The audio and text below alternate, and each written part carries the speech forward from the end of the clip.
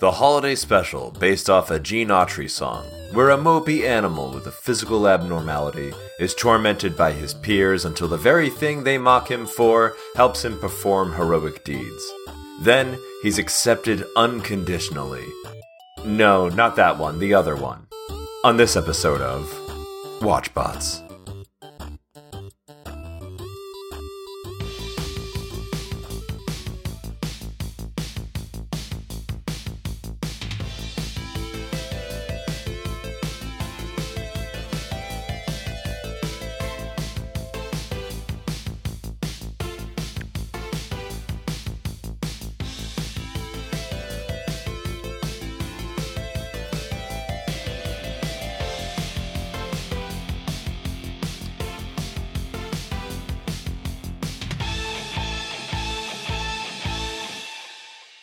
Hello, everyone. Welcome to another special edition of Watchbots.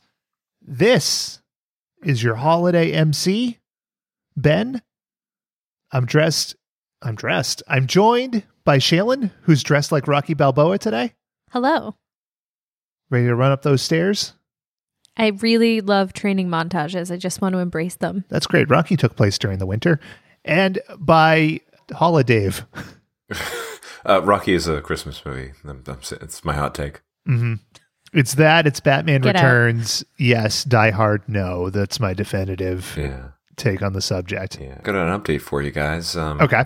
Last episode we ended singing a lot of Christmas songs. One of them being Bruce Springsteen's famous Christmas song, where he asks the band if they know what day it is. Yeah. What time it is.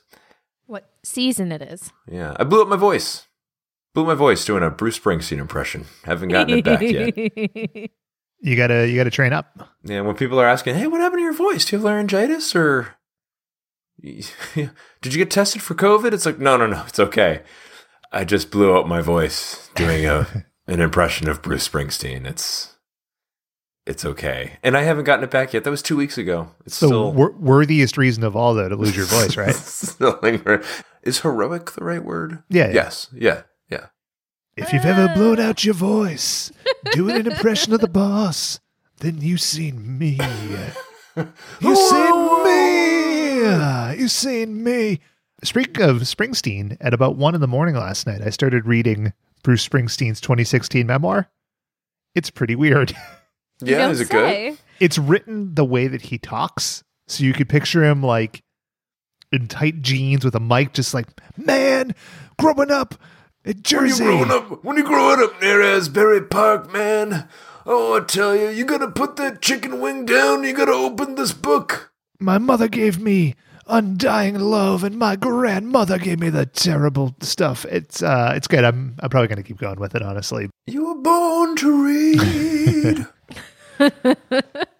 Speaking of holiday songs, I went down a bit of a rabbit hole, and Shaylin did as well recently, and I want to get into it with you, Dave, and with the listeners. Sure. So, you ever have one of those times where you can think of a song, like you can think of the melody, but you can't find enough of the song to get it on Google or Shazam? You know, you're like, yes. I can picture part of this. I can't sing it into Shazam because I don't really know the words. And like, what are you going to look up in Google? So I had this a couple weeks ago, and all I could remember about the song sounded mildly like a British invasion band. So in the 60s, and it had a very like rat-a-tat-tat drum beat. And Shaylin and I went back and forth about this for hours. We were texting people. We were Googling every permutation. And what Shaylin eventually remembered several hours later is that it was the band, or it was the song Snoopy Saves Christmas. So the Royal Guardsmen, I think? Yes, so it's the Royal Guardsmen. So, it's like Christmas bells, oh, Christmas bells ringing through the year. Exactly. So a real hoot of a song.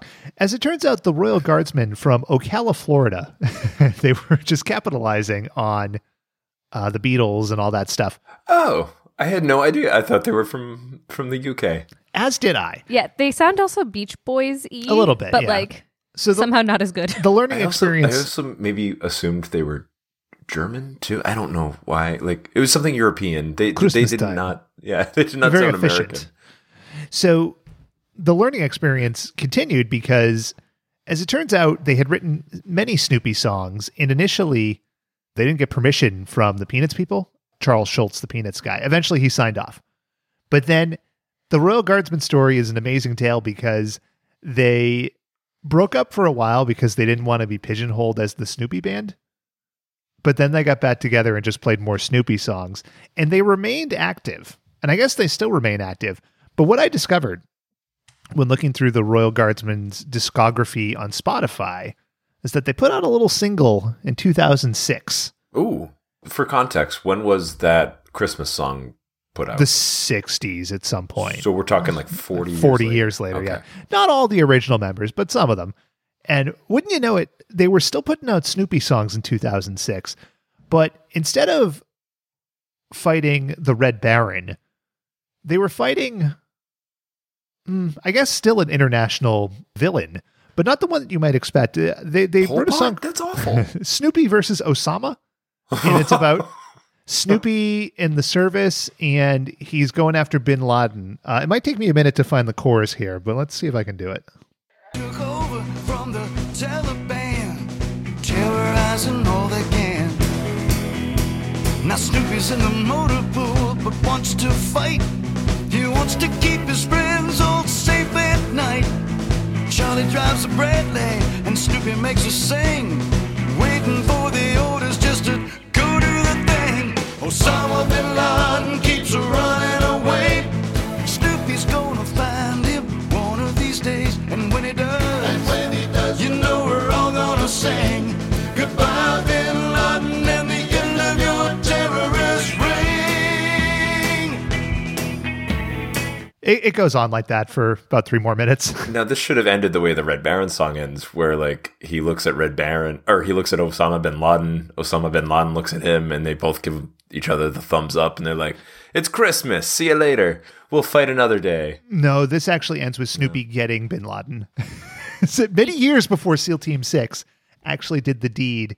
Apparently they Snoopy do not did appropriately it in 2006. give Snoopy credit for what he did. Yeah. It was 0 dark 30, and Snoopy went in, and then he shot Osama bin Laden. Yeah. We started with a Christmas song, and we ended with Snoopy getting Osama. So who knows where the holidays go? You know, it's a long and winding road. It tracks, just it makes sense coming from our country. Mm-hmm. Good for us. That it does. And, speaking of the long and winding road, it brings us to this happy holiday topic. And this week we're talking about Nestor, the long-eared Christmas donkey, a special which I had never seen in my time on this mortal coil and was richer for it. But Shaylin, yeah, Jesus. Come on. All right, so why? We started our journey down Rankin and Bass, and it opened up the door, so I'd like to thank Dave for doing that. You can't put that shit back in the box once it's out. Nestor, the long-eared Christmas donkey, was a forgotten childhood memory when I was in 10th grade. So I'm going to set the scene for you. Ooh. I saw it when I was very little, thought it was weird as hell, hated that the mom died, spoiler alert, and grew to just never want to see it ever again. And it worked out for me because it was never on TV for many, many years. And then a high school teacher asked my class, who here has seen the Christmas special, Nestor the Long-Eared Donkey? And I raised my hand and went, yeah, it's terrible. And he was like, you haven't seen it? And I said, yes, I have. And he went, you're full of crap. And I was like, no. And I described it. Get out of my classroom, kid. So I then described the entire thing, and everyone in the class looked at me the way that you and Ben look at me when I bring up any cultural reference. Shaylin, why do you know that shit? That's the face. And I wanted to share that joy with both of you. Shit? Yeah, we're always poking our fingers in your face like, hey, Punk. how'd you know that? What the craziest thing to me is that this is based on a Christmas song I've never heard. I had never heard it. I've still never heard it. I didn't learn until reading up for this episode that it was based on a song. I just thought it was someone who was like a weird that made a bad donkey at Rankin and Bass, and they were like, We got to back way up. You're jumping way ahead in the narrative. anyway, You're introducing things before they've been introduced. you're both welcome. This is episode 126, and you're like, you're all over the place. I have so many things to talk about, and I Fucking just mess. had coffee. This is Watchbots by Quentin Tarantino. We're going all over. I got to do my slow-witted introduction All before right. we get into your fucking nonsense. God. Welcome to my so chaos. Nestor, the long-eared Christmas donkey, is another fine musical from the folks at Rankin Bass. And like many of their productions, it's a deeply, deeply confusing and unnerving affair. So For my fear of stop motion, first off, Jesus, fuck you, Shaylin. This was the most terrifying thing. Like, Rudolph is cute, right? It's adorable. Sure. Like, adorable looking, I should say. Frosty is cute. It's adorable. This doesn't sit well. This is unnerving. this is a little post-peak Rankin Bass. And again, let's do a little scene setting here. So Rudolph the Red-Nosed Reindeer came out in the early 60s. Frosty the Snowman, we talked about it last time, 1969. The year here, 1977. And the well had run a little bit dry. No, So what do you mean? when the well runs dry, you got to go back to your roots. And similar to Frosty and to Rudolph, Rankin Bass, they looked to Gene Autry, who had come out with a song called Nestor the Long-Eared Christmas Donkey, which, similar to Rudolph, in that it's exactly the same story, except it has Jesus in it. And so that's where they went with this special. To your point, Dave, it is a stop motion piece, an animagic piece, as they would say. Mm-hmm. But where Rudolph has a certain flow to it, this feels like stop motion that I would have done when I was 6. Yes. In that everything is very like herky-jerky, or when it's smooth, it's like the slowest thing you've ever seen. And Rudolph has a, I don't know if scale's the right word, but like it doesn't feel like you're watching puppets on a tabletop. Yeah. Nestor the Long-Eared Donkey feels like you're watching puppets on a tabletop. Mm-hmm. Yeah. Fun fact. Oh, It was filmed on a tabletop. what? What? Why the fuck do you know that? What the fuck? Get out. What the fuck? It was a good joke. Listeners, I'm pointing my finger at Shaylin. No! How'd you know that? This special. I never said it was anger. I said it was confusion. What the fuck? What?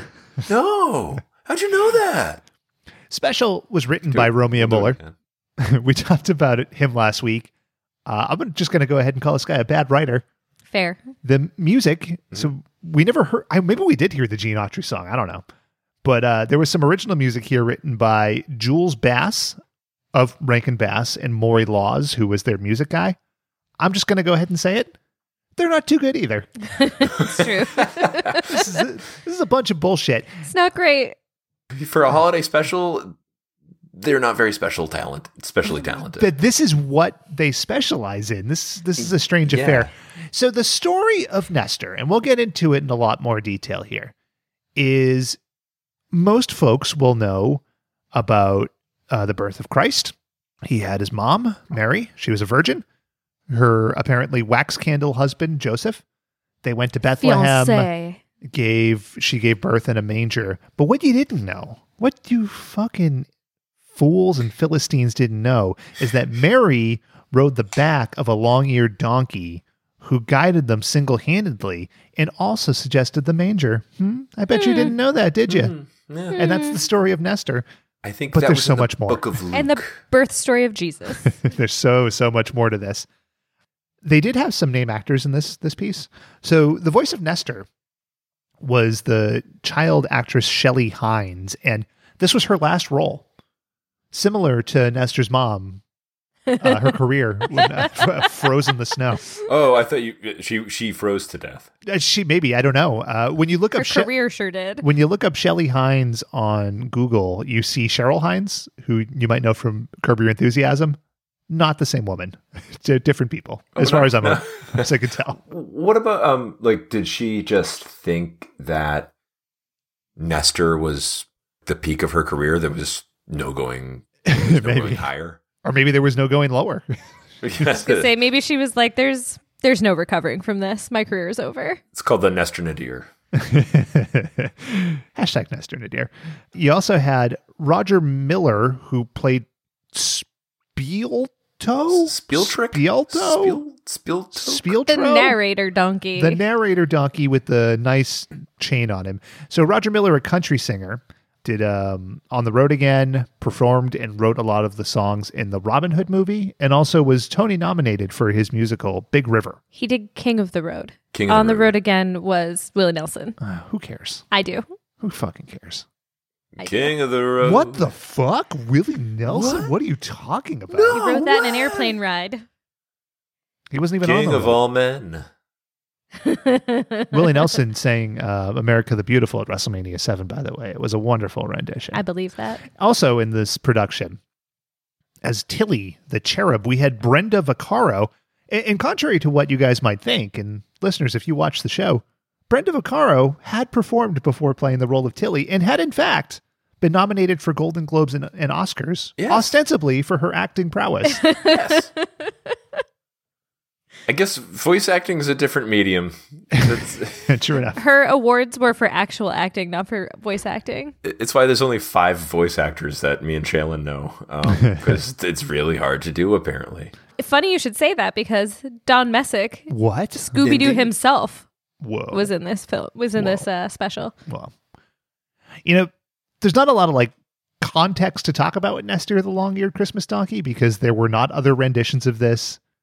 There was no great story. We've already talked with Rankin Bass, so really we could just kind of start talking about this special. The context is that this story, this untold gem from thousands of years ago, I have an exact date, by the way, was finally brought to light in 1977. Yeah.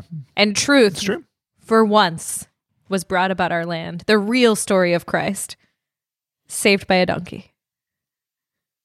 Yes, that's good context to have, for sure. Ooh, I agree. What were you feeling? Right? Is that the soon enough. Oh, okay. So the episode aired December 3rd, 1977. All right, now we can do that bit. Ooh, what were you saying? Okay, Sheila, now you do the intro. I sure do wish I knew it was happening in 1977, Ben. Top movie in the land. Nestor the Long-Eared Donkey. A little movie, you might have heard of it, Star Wars. Ooh. Imagine this special, watching this right after seeing Star Wars. Yeah. What a disappointment. Yeah, for sure. So my thing about this show is like, so imagine growing up, right? And it's not like TV today, obviously, where you can just stream whatever you want. You have to sit and wait. Everything's appointment viewing. And I'm sure commercials, it's the new Rankin and Bass special, this Friday. You know, children are probably, that are in love with Rudolph and Frosty, are running to the TV like, yes, I can't wait to see this. And then the show turns on and you got this fucking donkey. That's right. And then also add Star Wars to it. Like, oh man, we just watched a space opera. Like, this thing is cool. And then, there's this stupid claymation donkey. Oh my God. Imagine this world where Star Wars had been in theaters for over 7 months. You loved it. We were just weeks away from Saturday Night Fever. So you're grooving. You're out there, baby. But imagine this world where the third part of that Venn diagram is that you love folksy donkeys who sob a lot. And are clumsy fucks. You would be thrilled. You would be just pleased as punch. That Venn diagram's a perfect circle, if you're asking me. My favorite band, by the way. Top TV during this time period. So the top 3 shows here were Laverne and Shirley, Happy Days, and Three's Company. So a simpler time. A better time? A simpler time. Simpler. I'll give you that. Better? No. Simpler. Yeah. To be sure. So let's get into this nonsense. You notice right off the bat, we talked about this a little bit, just everything looks bad. Yep. Like everything is shiny. The stop motion sucks. It just looks terrible. It looks like they weren't content with just positioning the puppets, taking the shot, positioning them again. Like, like any stop motion. Sure. It's like they were trying to do fancy camera tricks with it. There's a lot of pans Yeah. and tilts. Dutch angles. Yeah. And like, they decided that like they needed to fill every frame with as much visual nonsense as possible.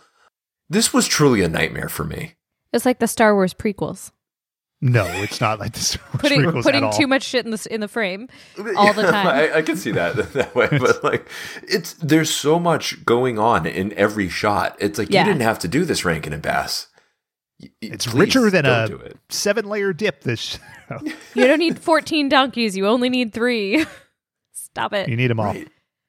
So we open here, and it's Christmas Eve, and you're hearing from Roger Miller. I mean, I know his voice anywhere. Our listeners will as well. But he's a donkey, and he's walking around, and what? You didn't know Santa had a donkey? What? You never knew Santa had a donkey? Why, sure. Who do you think pulls Santa's snowplow? Yeah, you fucking idiot. Who you think's pulling Santa's snowplow? It's You turd. 1977. He The doesn't Turtles? have an engine. For God's sake. And I thought off the bat that this was Nestor because you didn't have any reason to think differently. But I noticed he didn't have long ears. But for whatever reason, this donkey is wearing a chain that you would see. I don't know. Like, I guess on a disco guy, like, you know what I mean? A guy with a big afro, shirt unbuttoned down to like his belly button, and this huge chain with a medallion on it. Like, what is this? Is it just stylish? I think he's just a very stylish donkey. Okay. It's 1977. Saturday Night Fever's about to be popular. Was that a calling card of Roger Miller? Did he have like a chain or something? He Shaylin, did. I'm looking to you. He did wear funny collars and like vests, like John Travolta in Saturday Night Fever. Like he wore like the open shirt with like the vest. Okay. That's true. Yeah. And in Saturday Night, I mean, who knows how long these things take to animate? Yeah, I don't know. Still seems silly. It seems weird. It's 'Cause he's just wild. A donkey. But we find out here that it's not Nestor. It is, in fact, Spielto. Spielto? Spielto. Spieltoke? Spielto. I'm not sure. It's a drug reference for sure. Yeah. And as it turns out, Spielto is a great-grand descendant of this Nestor that we're going to talk about. And so Spielto goes through like the stable, and it's like, we're already 7 minutes into the show, and like just nothing is happening. But you're like, where the fuck is Nestor? And Spielto says, Just about the way the real one looked, I guess. Except for the donkey. They made him all wrong. He didn't look like that at all. How do I know?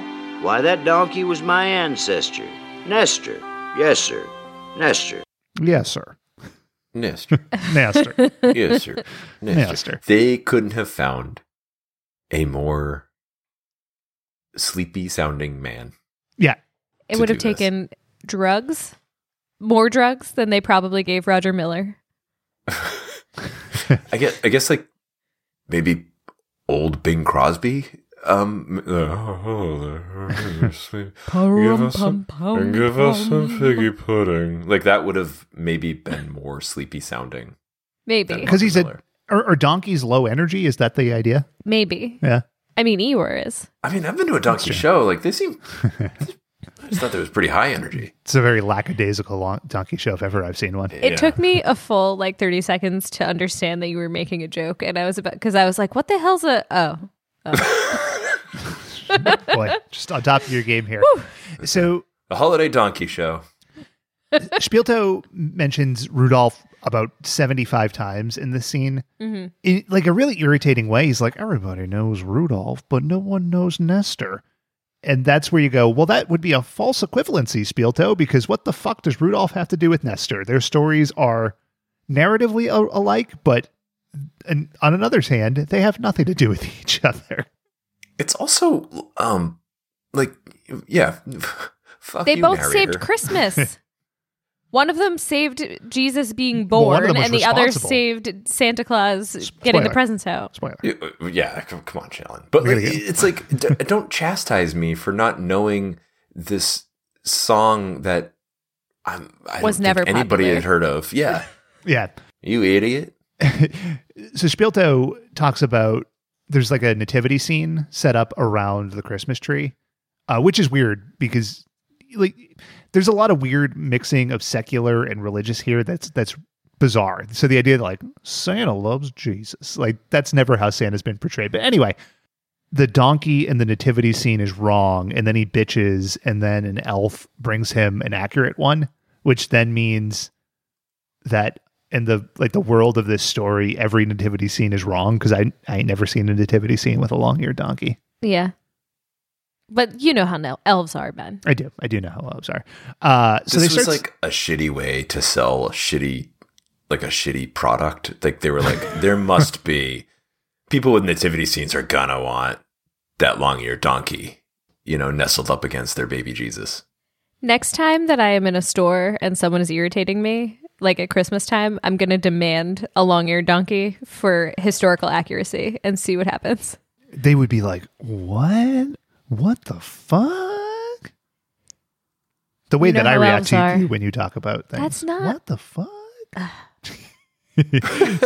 hate you both. So they start singing some bullshit song about Rudolph.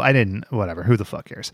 But they get to like the opening credits here, and it's like Nestor walking around and falling, and there's weird freeze frames, and there's names popping on screen. It's budget. I gotta stop you here. Like, there's, in movies, like Alfred Hitchcock did this a lot. They're showing the credits, right? Mm-hmm. And then it's directed by Alfred Hitchcock. And it's always over like a really cool shot. Not always, but like sometimes directors will do that. They'll put their name on a cool shot or a shot that is like emblematic of the rest of the movie that you're going to watch. Spielberg does it too. This one, it's Rankin and Bass, directed by Rankin and Bass. And it's over Nestor, who has fallen down, and they freeze frame, and his face is horrifyingly disfigured. He's in, like this pain. And I was like, the directors put their name over that. And I was like, that is emblematic of what this special is going to be. I knew Yep. right off the bat it was going to Yep. be garbage. Hot, great garbage. And it was. And it was. So they're singing about Nestor, and it's like, oh, he's sad, he's mopey, whatever. Then you go to commercial. You come back, and you come back to Spielto, and You want to know more about Nestor? not really, but we're kind of committed to the bit at this point. So now Spielto starts talking about the Roman Empire, and the Roman Empire is spreading the land, and we visit the farm of Olaf the donkey breeder. And if you were wondering the time period for Nestor's story, an IMDb poster has done the work for us here, so I'm going to read this verbatim.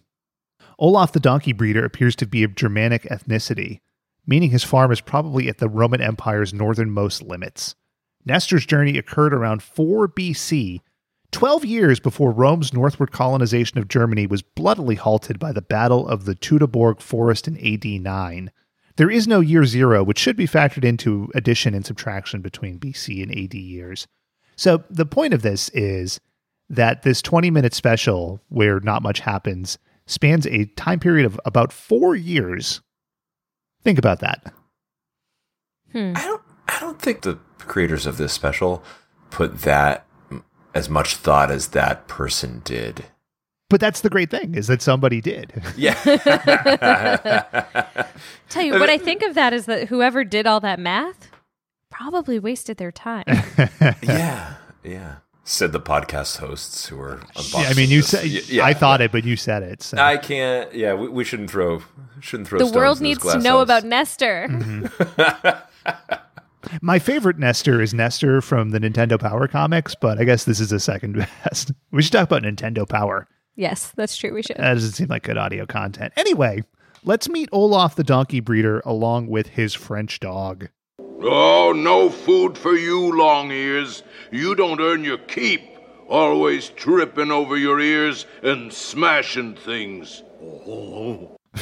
What that was the dog. That wasn't me doing that bit. Why is Olaf such a jerk? Olaf's fine. He loves Nestor in the end. Yeah, but he becomes useful. He actually doesn't. We got to establish what you are to the rest of the world in this movie, Nestor. Always smashing things. Oh my God, it's so lazy. It's lazy and yeah, it's bad. So he gives Nestor's mom dinner and he gives everybody else dinner, and Nestor just eats his mom's dinner. So it's fine. She's self-sacrificing to a fault. And you see, like, Nestor, he's walking around. He's got these big, long ears that are always twitching because the animation's so bad. And he trips and he falls, and you hear Mama's famous catchphrase. Ears, Nestor. Those ears. Ears, Nestor. And, folks, spoiler, we'll talk about this shortly. That line spurs Nestor to get Jesus to his birthing place. So, ears, Nestor. Ears, Nestor. A hugely important piece in the history of Christianity. So everybody's always teasing Nestor, all the other little animals. We see Nestor crying conservatively 75 times in the course of this special. And it's just like this fucking mopey donkey. But you get a lot of songs here. I'm going to play a little bit of this initial Nestor song. And I got a fun fact for you afterwards. Nestor was a donkey who seldom laughed or played, 'cause no one ever used him in the stable where he stayed. So I know I said that the Bass did a lot of the music. That song actually ghostwritten. Do you know who wrote that? No, who? Bob Dylan. Bob Dylan song. Nestor. Yes, he's a lonely donkey. What can he do about his ears? So the song, Oh, Nestor goes. the song ends like, if only there was something he could do about his ears. And I had this thought that under the circumstances in which Nestor lived, he would have been killed, or they would have cut his ears. Other than that, like there's no reason for it. No, I know that sounds brutal, and like I'll just put it out there flat. Olaf would have killed him years before, or they would have cut his ears, and then he would have just been a donkey. They would have cut his ears. Like, they still cut dog ears these days, which is sad. And, like, I think it's cruel and horrible, but they do it.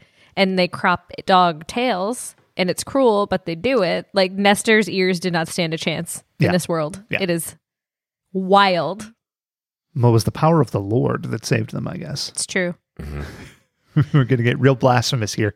Every time that barbaric Olaf tried to, lift and drop that cleaver, the handle would fall off. There was a lightning strike. A single beam of light would come in, and some sort of divine intervention would occur. Would awe him. Almost as if Nestor were chosen. Maybe he was. We're in the dead of winter here, and it's cold, and I didn't pull the narration, but it takes a solid 30 seconds for the narrator to say that it's the winter solstice and they're having a party. When the winter is at its coldest and the day is at its shortest, the animals gathered around for a gathering with much mirth and cheer, and celebrations were had, and they had a good time, but they feared to go outside because it was too cold. And it just went on and on and on and on. But the point is, everybody's actually nice to Nestor and to each other because it's such a mirthful occasion. And his mom gives him Olaf's wife's old socks to wear on his ears. Because his ears get cold. And he gets a little smooch. But Nestor, he lets it all go to his head, There's one night, this one glorious night. This is the best day ever. I'll never forget it. Oh, you'll never forget it, Nestor. And here's why. Because that very night, on the winter solstice, some scary-ass Roman soldiers come in. Terrifying. They are dressed like Roman soldiers. Now, mind you, I'm no historian, but it would seem like as the Roman Empire went north, that they might have had some additional clothing that wasn't like the little skirt things that they wore. The leather pleated skirts and sleeveless chest plates. But these guys come in. A frock. Is that what it's called? No, I don't know. What? Shilling? The hauberk. So they burst into the barn. They just knew that this was a donkey pasture, and they're here to relay the needs of their emperor. The emperor needs donkeys. Strong, young donkeys. Show them to me. Show them to me. And that is the voice of Papa Smurf. Oh, okay. Gargamel. Don Messick. Gargamel needs his donkeys. Scooby-Doo. Olaf shows up and he's like, "Oh, what do you want?" And then they're like, "We need donkeys, all your donkeys." And then they start pulling the donkeys out, and they rip Nestor out, and he's got his little things on. And everybody's very confused, right? So all like the young donkeys are ripped away from their parents, and they're just kind of there, and like they're making donkey noises, and you get a little dialogue. What's he doing? Taking us away. Away? No! Mama! Come back here, you. So he starts sexually molesting Nestor. It's a donkey raid. It's awful. So he goes back. He goes to run back to his mother, and then the guy gets him by the ears, and he's like, "Hey, pal, what are you giving me a bum deal with this long-eared donkey?" And Olaf's like, "It's a mess." Like, so the gist of this is that they take back the money, they shove Olaf down, they throw Nestor on the ground. Nestor's getting thrown around a lot in these next couple minutes. They're holding him by the ears, but then they bring the donkeys outside, and that's where the episode starts to get upsetting. Forward, slaves, for the glory of the Roman Empire.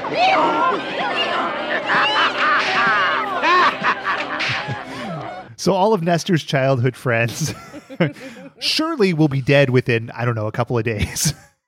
They're getting whipped and called slaves. It's horrible. It's terrible. It's fucking awful. Up until this point, it had just been like a Rudolph clone, right? Mm-hmm. Like this four-legged creature with this physical abnormality is getting teased by his friends and his family. He's got a loving mother. They grow to accept it. Like, it's the plot of Rudolph really, really quick. Yeah. And now there's this little tiny bridge where the Roman Empire is involved, and then it turns into Bambi in a little bit. In a very quick way. Imagine the plot of Rudolph. So Rudolph has his asshole friends. What's the girl reindeer? Clarice? Clarice. So imagine, let's put this in a similar situation. Rudolph meets Clarice. Things are going well. Jack Frost shows up and just cuts her throat. And then the special goes on. Like this is fucking While their crazy. friends sit around and scream. It's truly upsetting stuff. But we're not done, because now we're back in the paddock, and Olaf is sitting on top of his French dog, and Olaf, he picks Nestor up by the ears, and he's screaming at him, and he throws him into a bucket, and this whole while, like, they couldn't be bothered to animate Nestor blinking, so he's just like an unmoving puppet. Like, he just looks like he's dead. It's bad. It's bad. It's bad. I thought it was a choice, like he's just staring in fear. Oh, maybe. I think it was bad animation. It's absolutely lazy. Artistic license. So he tells Nestor, "I'm done with you. I don't want to see you anymore. You can freeze." And he picks him up by the ears and he throws him out the door. And Nestor goes hundreds of feet and bounces off a tree. It's really violent. It's really violent. It's fucked up. Olaf turns around. Nestor's mom is pissed, and she's back kicking, mule kicking, I believe the term is. Yes, I think that's true. I'm not talking Moscow mule, baby. Oh, donkey punch, I think. Donkey punch, whatever, okay? I like them all. And then she runs out, and she looks for Nestor. And she's like, "Nestor, ears." And his stupid ears pop out of the ground, and they get back together. Sounding like a cartoon boner. And they get together, and Mama does a little foreshadowing. Mama? So cold, Mama. No more, my darling. Now we must be brave. Remember that. Whatever happens, you must be brave. Listening to this audio just in isolation, I'm starting to see why this may have been Shelley Hines' last role. Not a lot of talent there. So they clear a patch of grass. It's snowing out. Nestor lies down, and the mother lies on top of him. And I thought to myself, naively, oh, surely they're not going to kill the mother off. What a fool I was, because what happens? What happens is we come back from commercial, and you might hear a little bit of upbeat music to start. Don't worry, there's nothing upbeat about what you're about to hear. This is about 20 seconds. Take it in. By morning, the storm had gone, and as savagery often does, it left beauty in its wake. The good Lord sometimes works in strange ways. The love of Nestor's mother had saved him. But in saving Nestor, she had allowed the storm to take her, and she was gone forever. Think about this. I don't care how much of a kind grandpa you sound like. The words you're saying are still morbid and scary. Yes. And horrible. Yes. Exactly. That's true. But also think about what they don't tell you, which is it had stopped snowing by this point, which means that Nestor had to climb out from under his dead mother, right, and then watch as she was covered with snow. He didn't have to watch her get covered in snow. He chose to do that. I thought he buried her in this. I thought if he climbs out, right? The snow probably shook off of her. And he used his ears to make a little cross. Yeah. It's man. It's really crazy. And just to really drive the point home, this is the very next line of dialogue. And now Nestor was all alone. Wow. Cool. Enjoy the rest of the show, kids. It's only going to get darker from here. You're about to get real sad. He's going to travel through all sorts of pain and torment. Not really, as it turns out, or at least not much that you can see, but this is kind of his low point. So he starts to wander around, and you find out here that Nestor, because he has long ears, can hear things. Don't ask for the logic. It's not there. Just let it wash over you. But all of a sudden, he hears something, and then this fucking horrifying nightmare drops in.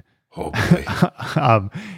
I thought it was an imp. As it turns out, this is a cherub. She'll introduce herself in a second, but it's not porcelain, but some kind of ceramic is what she's made out of. Like an ornament. Yeah. Yeah. She looks hard and glassy and she looks like they bought something at CVS instead of creating a puppet. Mm-hmm.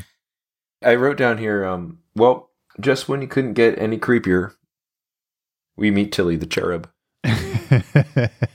Let's meet Tilly the Cherub. Who are you? It's not who I am. It's what I am.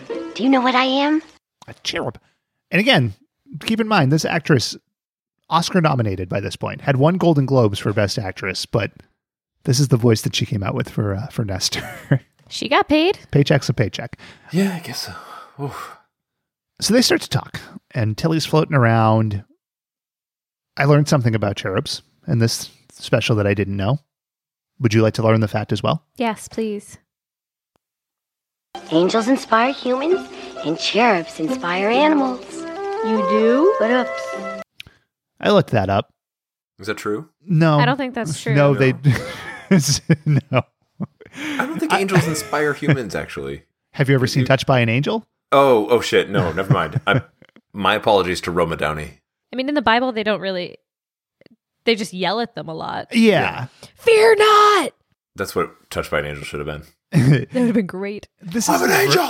First time in the special that they get fast and loose with the religious stuff, but this is I looked this up, and you can't even find a reference to cherubs inspiring animals.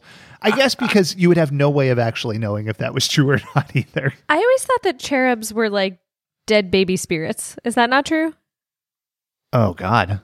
Whew. I don't know. Hold on. Let me just double check here. That's better than what Rankin Bass suggest. So you think the idea, Dave, that they're dead babies is better than them simply inspiring animals? No. I think the logic, not the idea itself, the logic behind Chalin's idea. Okay. Yeah. Known as either cherubs or cupids. Mm-hmm. Nope, that says cherubim. Well, I mean, cupids we know from Valentine's Day, of course. The first thing that comes up says cherubs are nothing more than dead babies. It doesn't matter how many shotgun shells you blast point blank. They will only toddle closer and closer. Well, I don't even need to know what that source is because it certainly sounds very reputable. I think that's from the Book of John. I think it's a Toby Keith song. Yeah. Answers.com says, no, they're very powerful angels, and they're totally separate from creation. Okay, I'm going to cut off your... used? It Yes. says totally. It So we says can totally. just move on So from here. it's Jill, do you want valid. to read more things off the internet? Yes. Okay. I won't, but I want to. What? So whatever it is, she sucks. Let's do some more dialogue. I fell off a cloud and spoiled everything. My name is Tilly. Now then. What? That's what exactly how I sounded after I did that Bruce Springsteen impression. I fell out of a cloud. I fell out of a cloud, and then I sang with the E Street Band. Put down that Jesus statue. Get inside that manger. Oh, whoa, whoa. Pick up that tabernacle stick. If you've ever been a little long-eared donkey. The story of Tilly makes no sense. That's true. So Tilly is there to inspire Nestor, but she just randomly throws out that she fell down from heaven and ruined everything. You know who else fell down from heaven? Lucifer. A little guy called Satan. Or Lucifer. I don't know the story anymore. I haven't read Paradise Lost in a few years. Some asshole fell down. It's not a good look for Tilly. But so she tells him a riddle about what she's there to do. And spoiler, they need to go to Bethlehem. They need to go on a journey so he can save somebody like his mother saved him or whatever the fuck. And they know that they're going to Bethlehem because... Oh, I can never remember names. Wrote it on my wing. Bethlehem. It was here that I entertained a brief notion that Rankin Bass was just trolling the youth of America. Like, the cherub wrote Bethlehem on her wing? What the fuck? Like, if you consider the scale, it is huge. It was like if I wrote a note on my hand, but I used my whole hand. Right. For the one word. Yeah. Like, oh, call Ben. And it's just like from the heel of my hand to the tip of my middle finger. I heard, though, that this is where Christopher Nolan got the idea from Memento. It was this exact scene. Yeah, and it also inspired that famous scene from Lost where he said, not Penny's boat. Of course. That joke really got me. Yeah, take it easy. So Nestor says, I don't want to go to Bethlehem. That's far. You lazy fuck. And then Tilly goes, he would want you to. And then a beam of sunlight comes down on Tilly. And Nestor goes, oh. And that would then imply that Nestor knows about God? Yeah. And yes. Not only does he know about him, he worships him. I've been told that animals don't have souls. You weird Catholics and your funny This is rules. weird. None of it makes sense. So are we to believe that Olaf was a Jewish man celebrating the winter solstice? That's confusing. That's a pagan holiday. No, the animals celebrated the winter solstice. Oh, okay. Yeah, So the animals are pagan. Yeah. Yeah, they formed a sect. Okay. Indubitably. And then when he got banished, Nestor became a Jew? Is that what I'm to believe? Could we take it a step further and call his mother a Wiccan? I mean, sure, why not? Perhaps Maybe, she's a but witch. It's possible. They are connected. Yeah, I remember seeing her in Practical Magic. She's doing magic. She's like dancing around the paddock. Yeah, she was played by Sarah Jessica Parker in Hocus Pocus. Sheldon, you know that one. You've seen Practical Magic. I've never seen it. Every time you bring it up, I laugh along politely without knowing what you mean. I don't think this has ever come up that I can recall. So anyway, so they're going to Jerusalem, a journey which will take them 4 years. Well, no. He might have spent 2 years wandering out in the wilderness That's without true. his mother. Yeah, You don't that's know? fair. Yeah, That's a fair point. Weeping. But when you're traveling with your buds, the two things you need are a tissue because of all the crying you're doing and a little traveling music. Here's a new song. Don't laugh and make somebody cry. That's enough of that. So the whole song. That's how he knows. That's how Nestor knows that Tilly is a real friend. Well, maybe. This whole 7-minute video is Nestor and Tilly, and they're journeying along, and everybody laughs at Nestor, but not Tilly. And you're like, okay, well, Nestor at least knows that when something goes wrong to appear, he knows that pain, and so he's not going to laugh, right? No, that's actually not even remotely true, because there's a scene here, a little vignette in this music video where there's a bear who laughs at Nestor. And Nestor's looking sad. He's probably crying. This is all he does. And then a spider or a bee comes down, and the bear is terrified. He freaks the fuck out.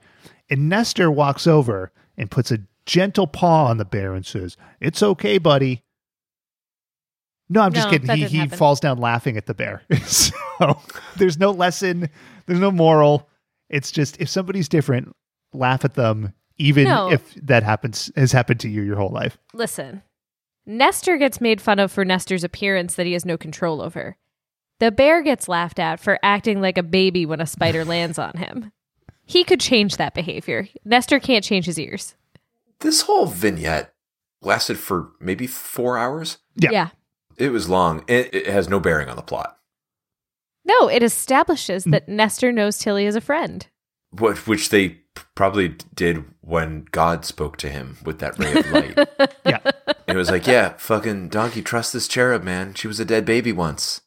Yeah, really, you could have started this special at the moment he hits Jerusalem and had Tilly show up for about 12 seconds. Yep.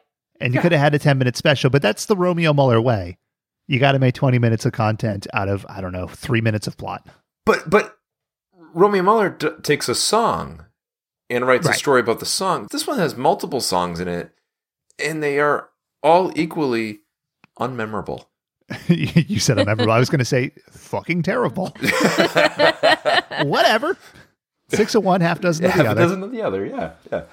That several years is summed up in a song that only feels like it's several years long, and finally, they're approaching Jerusalem. And here we are. Is this Bethlehem? Almost. Why don't we go all the way there? Oh, it's not time yet. It's not time yet. Then a little fancy writer speak for, we don't have enough shit, so we need to have you languish along a little bit, Nestor. We had to cut a Roger Miller song that was too dark. Tilly seems less like a muse to me, like somebody who inspires, and more like somebody who's just going to tell Nestor the solution at every possible turn, except for this one. It's kind of like if in Harry Potter they told him everything except for the death part. Yeah. Yeah, I was just gonna say she's like a Dumbledore character. She's a very annoyingly enigmatic. Like, just fucking give him the answer. Yeah, Dumbletilly. Dumbletilly. It doesn't happen. So then Tilly goes home. So Tilly goes back to heaven. No particular reason why she can't hang out with Nestor, but it is what it is. So then Nestor, this clumsy bastard, gets himself picked up by another donkey merchant. And do you remember the beginning of the special, which was about 10-ish minutes before this, when Nestor was disliked by the other animals and abused? Yeah. Same thing, right down to the exact same fucking song about how sad Nestor is. So instead of it snow, now you have sand, but it's the same fucking thing. Mm-hmm. They may have used like the same camera angles to show, like, instead of donkeys playing with his ears, now it's camels. Fucking hated this. But then they show him and he's sad and he's crying and he's like, I want to go to Jerusalem. When all of a sudden, who shows up but a couple of guest stars? That's right, folks. Abbott and Costello. Oh, wait. It's the Harlem Globetrotters alongside Joseph and the Virgin Mary. It's Dean Martin and Jerry Lewis. That's right, baby. So Joseph, boy, I don't even know how to describe him. It's like they sculpted the Joseph figure out of wax and then left him in the sun for a couple of days. He just looks melty. And he's not in scale with Mary at all. Like, How so? He's like wide. Men were wider in those days. Shelley, you don't have to body shame Joseph. You'd see he's girthy. No, it looks like they forgot they were sculpting a human when they made that one. He's a big boy, sir. And then Mary. So Mary is in the blue robes that any Christian or someone who's been forced to go to church will know. The thing about Mary, though, is she's usually portrayed with a pretty kind face, not a bland death mask. She has like the deadest eyes. She's perfectly emotionless. Oh, man. Dave, what are your thoughts on the Joseph and Mary portrayals here? You went to Catholic school. I did. I thought that Mary was fine. I didn't find her emotionless and blank, but I think that's because I was too busy wondering why the hell. So, like, Mary, they animate as, I don't know, she's a young woman, right? Right. Mm-hmm. Joseph, they animate, and like, I didn't think melty. I just thought, like, why did they use 75-year-old John Rhys Davies' face for the Joseph model? Like, he looks like Gimli a little bit. It's so weird. He did look like Gimli. Yeah. It's like, why does Joseph look so old and dwarven? Oh my God, that's amazing. I guess we didn't really know that much about Joseph. It's true. I mean, I was just marveling here that, yeah, this talking donkey, yeah, he met Joseph and Mary. What the fuck is happening? It gets better. In the special that started with Santa Claus. I can't imagine. Now I'm a recovering Catholic. Like, I can't imagine that the Catholic Church was like, yeah, let's go with this one. This is a good story. Like, no, it's not. It just depicts God and in the story of the birth of Jesus in a insane manner. Catholic Church had some bigger problems going on, so I guess I could forgive them. In the late 70s? Yeah. Some bad shit going on. So Joseph and Mary, they need a steed, and the merchant's like, I have many fine donkeys. And thankfully, his voice isn't too horrifically nightmarish, but there's a very particular reason that they picked Nestor, and you won't see this in the Bible, but Rankin Bass got you covered. They chose him from all others, for they loved his gentle eyes. Gentle, dead, whatever. His unblinking, unwavering eyes. The song sounds like every verse or line just sounds like he's about to say, "Good morning, America, how are you?" I just wanted him to finish the song. His uncanny valley eyes. What were the other donkey's eyes like? If his Mean. were considered gentle, like, where do you find a mean-ass donkey? Mean. The two gentlest donkeys that have ever existed are Nestor and then Donkey from the Shrek franchise. What about Eeyore? Dominic. Oh, Dominic, yeah. Dominic also holiday appropriate. Mm-hmm. A little known fact. Too Italian, though. Damn it, you took my joke.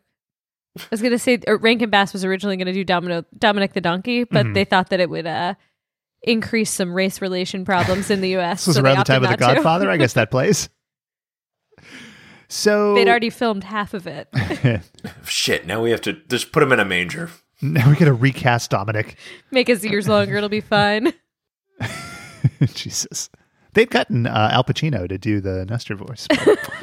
C'est la vie. In another life, folks. So the merchant is trying to rip them off, and he's like, this donkey's really special. And Joseph realizes Mary's going to pop. She's going to bust that baby out. He has another way of putting it. But Mary, you are heavy with child. You cannot walk. Oh, take him. But Mary, you cannot walk. That's how you know that he's a Bible character, because he talks in a very odd and flowery way. And he doesn't use contractions. You cannot. This is how I talked to my wife when she was pregnant with our children. You are heavy with child. Wife, you are heavy with child. So now Spielto tells us that now Nestor, who I guess was ready to die, has the strength to carry Mary across the desert. And so they're walking across the desert, and Nestor doesn't trip because he has Mary wrapped in his ears. And I thought, oh, so he could have just like tied those ears up in like a fucking loose ear bun and been fine this whole time. 'Cause his ears hang low and they wobble to and fro. He could tie them in a knot. He could tie them in a bow, but he didn't 'cause he's stupid. End of song. Mm-hmm. Needle lifts off the record. So they're walking through the desert, and then they lose their guiding star. And then Nestor starts hearing voices again about, doing what his mother did for him. And I thought, oh no, is Nestor going to lie on top of Mary and die in the sandstorm so that they can get to Bethlehem? Is that what that means? It cuts and then shows Mary and Joseph walking away post-storm, and there's just this mound with these dead ears sticking out of it. This is legitimately what I thought for a moment. Oh, that's dark. That's not Nestor dark. laid in his sandy little tomb. But then all of a sudden, he sees Tilly in the clouds. And Tilly's like, okay, it's time. It's time to do your thing, Nestor. The special goes to like, we're past 11. We're up to like 14. Let's keep going. Here we go. I will guide you now, Nestor. That voice. Not Tilly. You're... Listen to the angels and follow. I will follow them, Mother. So in the clouds, if you've seen Happy Gilmore, you've seen the end of Happy Gilmore with Chubbs and the alligator. Tilly fade dissolves into Nestor's mama, who I guess is an angel now, and she's like, follow the angels, Nestor. And then she fade dissolves out, and you get 6 angels. None of their mouths ever move. Their bodies don't move. Their faces don't move. Everybody that's in the clouds is perfectly still. They look like some kid took like Cabbage Patch dolls and like glued wigs on them. Yeah. Yes, that's it. It's fucked up. So Nestor's gift is that he can hear what the others cannot. And so he hears the angels' voices and he's supposed to lead them. And the thing that I liked here is that Nestor gets up, he has the strength to carry on. But what I really enjoyed is the angels' song. This is a big one in the Bible. Mm-hmm. You know that song, right? The angels sing, follow the sound of the angel. Yeah, it's up there with Holy, Holy, Holy and, Joy to the World. Yeah. Yeah. They wrote all that shitty music. They couldn't be like, protect a golden gift or anything. It was follow the sound of the angel. Just the most literal thing they could have said. I mean, it's a kid's show. You got to make sure they understand. I guess. Yes, I guess so. Use your big ass ears. So they mount up and they get to Bethlehem. And this is where we start diverging from the Bible a little bit. If there's a secret Bible with the story of Nestor, this is where it starts to come out. The Book of Nestor. Yeah. So here's the first part. It's the Book of Donkey. Donkey. Bethlehem, you've gotten us through. Thank you. Thank you, little donkey. The Book of Luke, chapter 6, verse 27. Thank you, little donkey. Amen, I say to you, donkey. Hey, little donkey. Thank you, donkey. Now, we remember that when they got to Bethlehem, that there were no rooms in any of the inns, and they had no money anyway. So they go to the manger so that Mary can give birth. But what I don't remember is this part of the story. And as you know, all the inns were full up. Nestor didn't know what to do, and then he thought back, and he remembered how warm and beautiful a stable could be for a baby when his mother was close. And very much alive. She's dead. Before she was dead. And talking to him through the heavens. So not only is Nestor a part of the Christmas story, he is instrumental to it. That is correct. He gets them there. He finds the manger. But then we get to the birth scene, and it's very graphic, folks. But and Nestor stood there watching baby Jesus crowned from the beautiful Virgin Mary. Ugh, I just clenched. Don't do that. He was covered in animagic placenta. The schmegma was red like the robes I'm of uncomfortable. the Nope. cardinal. Nope. The bloody show shone all over Bethlehem under the light of the North Stop. Star. Nestor's tears weren't tears of sadness. They were tears of fright. His animal brain could not comprehend what he was seeing. He brayed. So they loved this little donkey, but they show the wise men and they show everybody down in the manger. Nestor is on a hill extraordinarily far away from the scene. Yeah, what is this? Oh, thanks for leading us here, donkey. Go fuck off. But then, Go fuck yourself. once again, Nestor once again an outcast in his own show. Like they're talking about how Nestor had done the thing, and then he fell over, and for a brief moment again, I was like, did he die? I thought so too. And Nestor had done his purpose on this earth, and he slept off this mortal coil. It's similar to the end of The Last Jedi, right? Where Luke, he puts all his force effort into sending that projection across the universe. Right. And then he died from the effort. And I thought, oh, maybe Nestor just doesn't make it. That's why you don't see him in the story, because he's not important later. But no. Nah. But no, he's alive. I have a feeling that they wanted to do that. Because the way they shoot it, he just keels over. It's not like he trips over his ears. Or they say he does, but it doesn't look like that. It looks like he kicks the bucket. But then they remembered that he couldn't be someone's ancestor if he died. But then they remembered he had to fuck to get down to Spielto 2 millennia later. I don't know. Who knows what he did in those woods? I also like that Nestor's bloodline is so strong that he's... let's say that the narration takes place in, present day. Then his seed germinated for almost 2,000 years. And it somehow managed to travel from Bethlehem all the way to the North fucking pole. Well, he dragged a snowplow up there or whatever the fuck. Anyway. Nestor's seed is strong and his aim is true. So Nestor takes another 4 years and he journeys back to Olaf, who, mind you, brutally threw him out and said he never wanted to see him again. And some of his friends are there. Olaf is there. None of the younger donkeys are, because they've certainly been dead for many, many years at this point. But they call him a hero for some reason. Because they have found Christ. Yeah, did they get like a postcard or something? Yep. How would they have known? A birth announcement? The birth announcement was delivered by Pony Express, which is definitely faster than a donkey. Yeah, for sure. What would a gender reveal party look like with Mary and Joseph? Like, what stupid way would they reveal the baby Jesus' gender? They didn't need that. They had fucking angels just traveling the countryside being like, don't be afraid, there's a boy coming. He's going to be in charge. and lighting fires. Yeah. Yeah. If they crucified upside down, it was a girl. And if it was right side up, it was a boy. Oof. That's right. That's right. I'm not talking about Jesus in particular. No, I know. But, sign throughout the land. Do you know what I think was in that Pony Express telegram? It was just a picture of Nestor showing Jesus how to build a table and stools. Oh, fuck. He is a hero. Wait, this isn't Rankin and Bass's Nestor the Long-Eared Donkey. This is a prequel. Directed by Mel Gibson. This is the first Passion. Cut to claymation version of weird baby Satan demon. Ugh. It looks a lot like the Joseph figure, actually. Yes. They're dancing around. They're dancing around at the North Pole.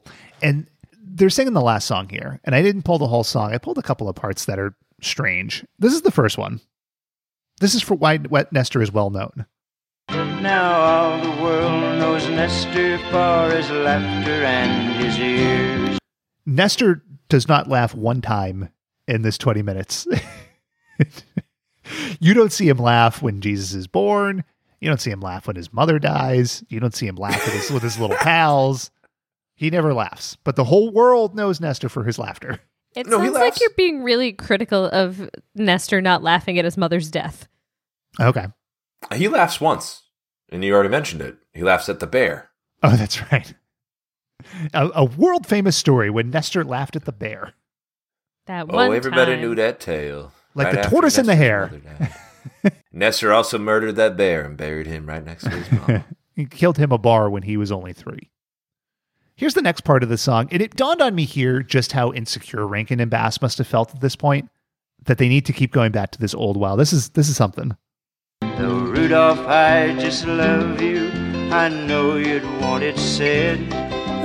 Nestor's ears are lovely as a reindeer's nose is red. What the fuck does Rudolph have to do with anything? He's not telling this story to Rudolph. Is this a prequel? Yeah. Framed by a sequel? Yeah. Yeah, okay, so, yeah. Yeah. Okay. Yeah. Shit, we got to get Rudolph. And, and kind of make the next character just like him. Santa Claus is kind of like Santa Claus is coming to town. It's just, oh man, it's a fucking mess. But that's how the tale of Nestor the Long-Eared Christmas Donkey ends. Jiggity jig, hee-haw, hee-haw. It's Nestor, the long-eared Christmas donkey.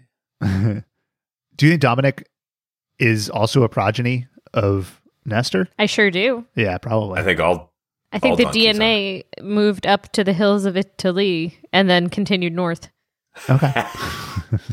I buy it. Boy, would you show this weird disaster to a child? Not on purpose. Okay. It's a nightmare. All right. No, and if I saw my child like accidentally stumble upon it somehow, I would like shut it off like automatically. Be like, no, you can't, because I'm pretty sure it's like The Ring. Like, we're gonna die in a few days for having watched this thing. Yeah, I agree. We talked last time. Frosty, while it has its oddities, is generally harmless. This feels damaging. I don't know how else to say it. This just This For a feels good bad. comparison, both of you grew up to be what you grew up to, and I grew up to be me. I don't even know what you're getting at. I'm very comfortable with everything that I do. I feel no guilt over anything, and I don't feel like I have to sacrifice myself for the greater good at all, ever. There you go. Yeah. I just, Very every healthy. time I see a streetlight shining down on something, I assume that God is trying to tell me to protect it or lead it or give it something for free. This is always while you're laying down on stray kittens during snowstorms. It's true. Let's go with 1 to 5. Dead snow-covered donkeys. Shaylin? 5. This lived up to Oh, every wow. expectation I had, and I'll tell you why. I knew this was a hot, flaming mass of garbage, and I'm delighted to share it with the world. Whoa. 5 stars. No, we don't do stars. 5 dead snow-covered donkeys. Thank you, for God's sake. Keep to the scale. Dave? They very did. So, I was going to give this a 0. However, some of my favorite things about doing this podcast is when I'm watching one of these weird cartoons, one of the weirder ones, and my wife walks into the room and just goes, "What the hell is this?" You know, just like mouth agape, like has no idea or like can't even comprehend it. She walked in on the ending and was like, "What?" And I have to give it 1 dead frozen donkey for giving me that moment. Okay, I like that. Yeah. Something to remember. Yeah, it was unlike the songs. It was this is gonna stick in my craw for a long time. Mm-hmm. Yeah. The thing I want to underscore is how completely straight this is played. Yeah.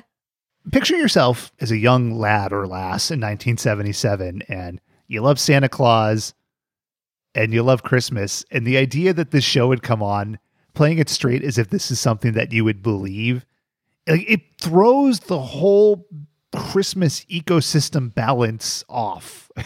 Like, that there's this weird fucking mopey donkey that saves Christmas that you've never heard of, and that he's somehow connected with Rudolph. Like, that's like a mind fuck. And it's certainly not something they anticipated or did on purpose. But what I will say is I do appreciate during these fucking weird nightmares, something that makes you think. And I did think a lot about Nestor the Long-Eared Christmas Donkey. I don't know that I advanced. I don't know that I'm better for it, but I did think about it. And for that, I have to give it 1.5 dead donkeys. Oh, God, just a half. The other half Which decayed half? in the snow. Well, Nestor had to eat it because he was starving to death. I think you guys ever have like a friend or a family member who like was really relaxed, chill, you know, just easygoing, and then they found Christ, God? and it got really fucking weird, or they found some sort of like cult religion, and they got very strange and like wide-eyed and all of that. I feel like this is that of the Rankin and Bass specials. Like, Okay. hey, you like Rudolph? That's fun. That's cool. You like Frosty? Hey, man, I've seen The Light, and like, you got to watch this donkey special. You got to see this donkey show. This is the best donkey show. Okay. And if you like Rudolph still, you're wrong. This is the story because this has Jesus in it. The That's good like word me. is Nestor. Except instead of God, it was Pink Floyd. Oh, I'm just kidding. divorce, reason, Pink Floyd. It's like me, but instead of that, it's a Call of Duty Warzone. Actually, you know what I will say? It's like me, except it's Jimmy Buffett. Maybe that's true. Ugh. Do you guys know that math sucks? All right. I'm wondering if you two would like to play a game this evening. We're facing down the barrel of Nestor the Long-Eared Donkey. Uh-huh. And I'd like to invite you to a completely objective and easy to win competitive round of character, the described noun. I'm going to name a tertiary or worse character. Tertiary or less? A minor character that no one wants to know anything about. Okay. Like the donkey at Jesus' birth. What is the name of this game? Tertiary or noun? It's character. The adjective noun. Nestor, the long-eared donkey. Okay. I get it.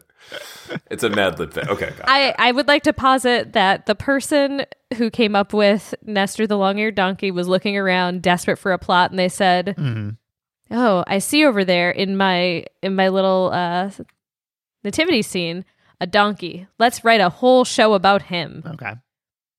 So I'm going to give you a prompt of a character who is not really that important to the plot, and you have to tell me their entire backstory and why they matter. And then you can... From Nestor? No. They're from different... Okay, gotcha. Christmas-related, Christmas-adjacent films and specials. And you get bonus points if you will sing a verse of Nestor based on your character. Sometimes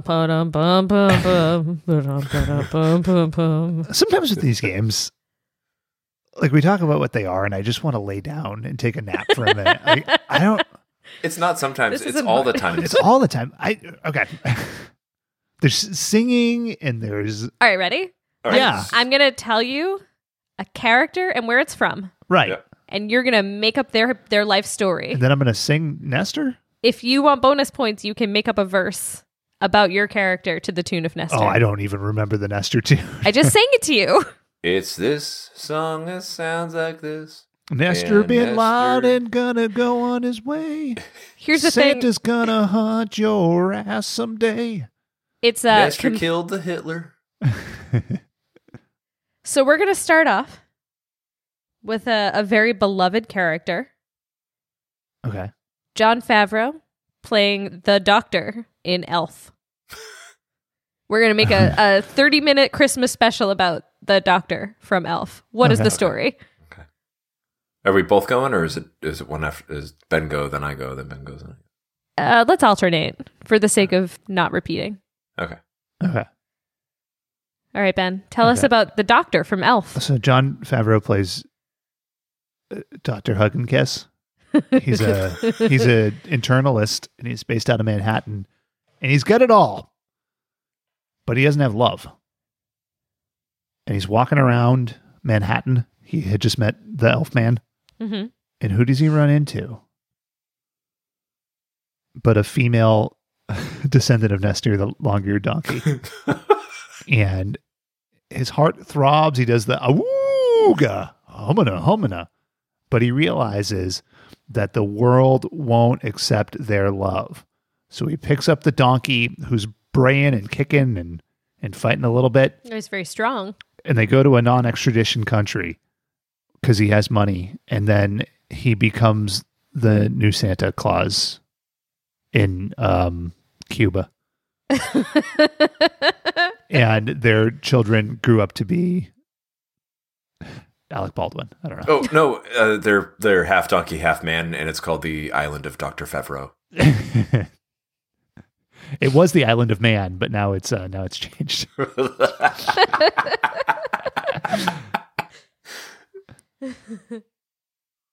Now sing a song about it. Their love was forbidden, destined to stay hidden, but Dr. Hug and Kiss would not be denied. 2 points, Ben. One for a great story and another for an even better song. Oh, and it's snowing because Christmas. Because Christmas. All right, Dave. Yeah.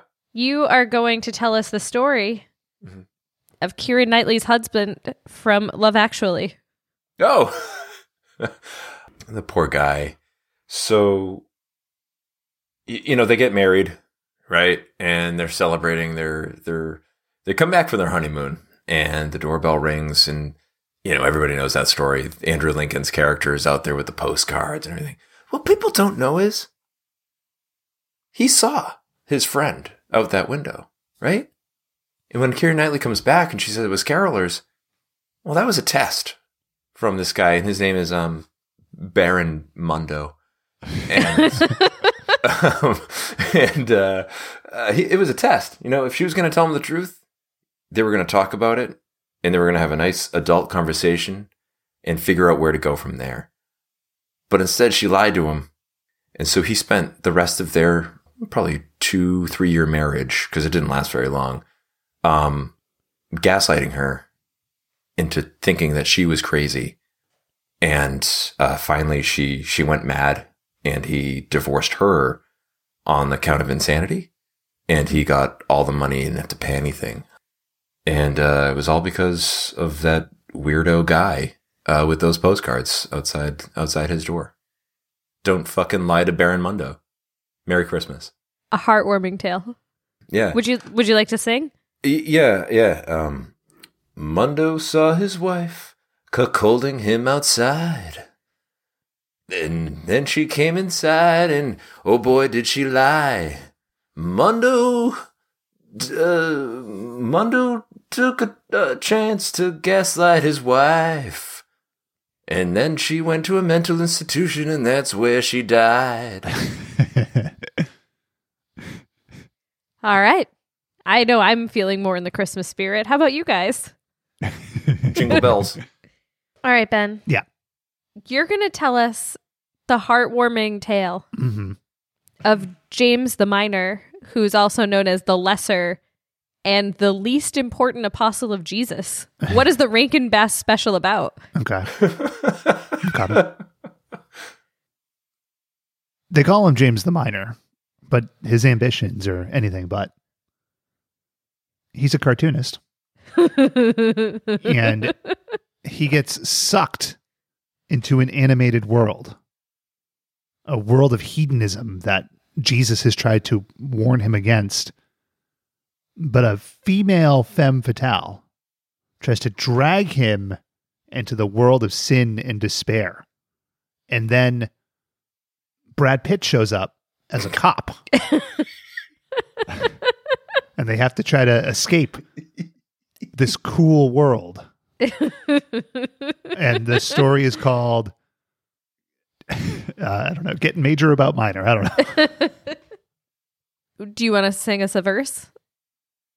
Jimmy drew cartoons of fish and ducks, and then he got sucked into the world. The lady wants to fuck, but Brad Pitt will haunt him, and Jesus is there too, sitting on his shoulder and telling him to stay good. Oh, Jimmy the Minor, avoid temptation. And avoid all the pleasures of human sensation. Jimmy! All right, Dave. Yeah. Are you ready? I think You so. may be lesser, but you're still funnier than comedian Matt Besser. Dave, tell us the Rankin Bass special about Tiny Tim's older brother. From A Christmas Story. No, not A Christmas Story. Cratchit the Large. Yes. Yes. Oh, you mean Spiny Jim? Bob Jr. Robert Cratchit Jr., or as his friends call him, Cratchit the Large. You see, so in this Animagic special, this is follows a similar tale to Rudolph and Nestor, where there's a physical abnormality that's made fun of, and then it comes into play. So Cratchit the Large, known for his giant dong, and also being an older brother to Tiny Tim, and just kind of bigger than Tiny Tim. But Huge dong. So there's a bunch of prostitutes in London around that time, and they're all dying. They're all getting horribly murdered, and there's a serial killer on the loose, and there's only one person that can stop them, and he just happens to stop Jack the Ripper on Christmas Eve. Mm-hmm. How does he do it? With his massive dong. Yep. Yeah. All right. And the song goes like this. Now we all know that winter nights, oh, they can be long. But Cratchit the Large feared nothing 'cause of his dong. Mm-hmm. He went and stopped the Ripper. He grabbed him by the throat. He Scrote. And then he impaled that killer with his engorged scrote. Okay. Yeah. All right. 2 points, full points for that one. Well done, sir. Fuller than his. Mine are getting dark. I don't like. I think Nestor the long-eared donkey scarred me. Mm-hmm. You want to go one more round? Yeah, hit me. Absolutely. All right. Hit me. This is a holiday-related, Christmas-adjacent. Ben, tell us about the Rankin Bass special centered around the Easter Bunny's mom. Martha Bunny. Did you ever see Space Jam? Martha. You ever see Space Jam? Yeah.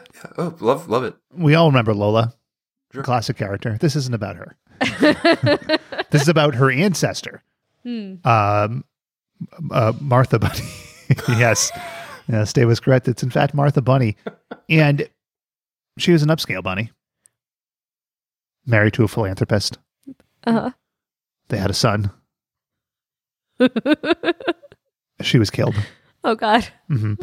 He would go on to become the knight. And by the night, I mean the day. And to find the killer, he needs to manufacture cheap chocolate and hop around, leaving little footprints everywhere. Perhaps he wears a vest with a little watch and chain, as if he were a combination of who he actually is in the Rabbit from Alice in Wonderland. So anyway, the Easter Bunny's mom, she's dead for most of the story. Okay. But she comes back and she's like, "Get revenge, Easter Bunny. Martha." And is there a song about her or about the story? Yeah. Can I hear it? Yeah, Ben, come on. Yeah, okay. Sure. That old tune. Well, you might have known a bunny that's named Martha. And she was born after the time of Siddhartha. Gunned down by a hunter named Elmer Fudd. Thud, dud, crud. She died before the young Easter Bunny knew how to pull pud. Martha, oh Martha, you died not in vain. Everybody gets those fucking peeps, then their stomachs are in pain. Well done, Oh, sir. Martha. Oh, God. Still going. That Easter Bunny named Bruce Wayne. No, it's Bunny Wayne. It's Bruce Hoppy Wayne. Bruce I don't know. Hoppy Wayne. A Christmas special about the Easter Bunny's mom. Mm-hmm. I I said Christmas adjacent. Yeah, adjacent. All right, Dave. Oh, boy. I want to hear the Rankin Bass plot about Chucky Finster's dad. What? Chaz? That's the one. Chaz, yeah, it's Chaz. A lot of people think that Chad's just, just a forever single guy, perpetually single, can't get the ladies, but that's wrong. Chaz is actually quite the Lothario. So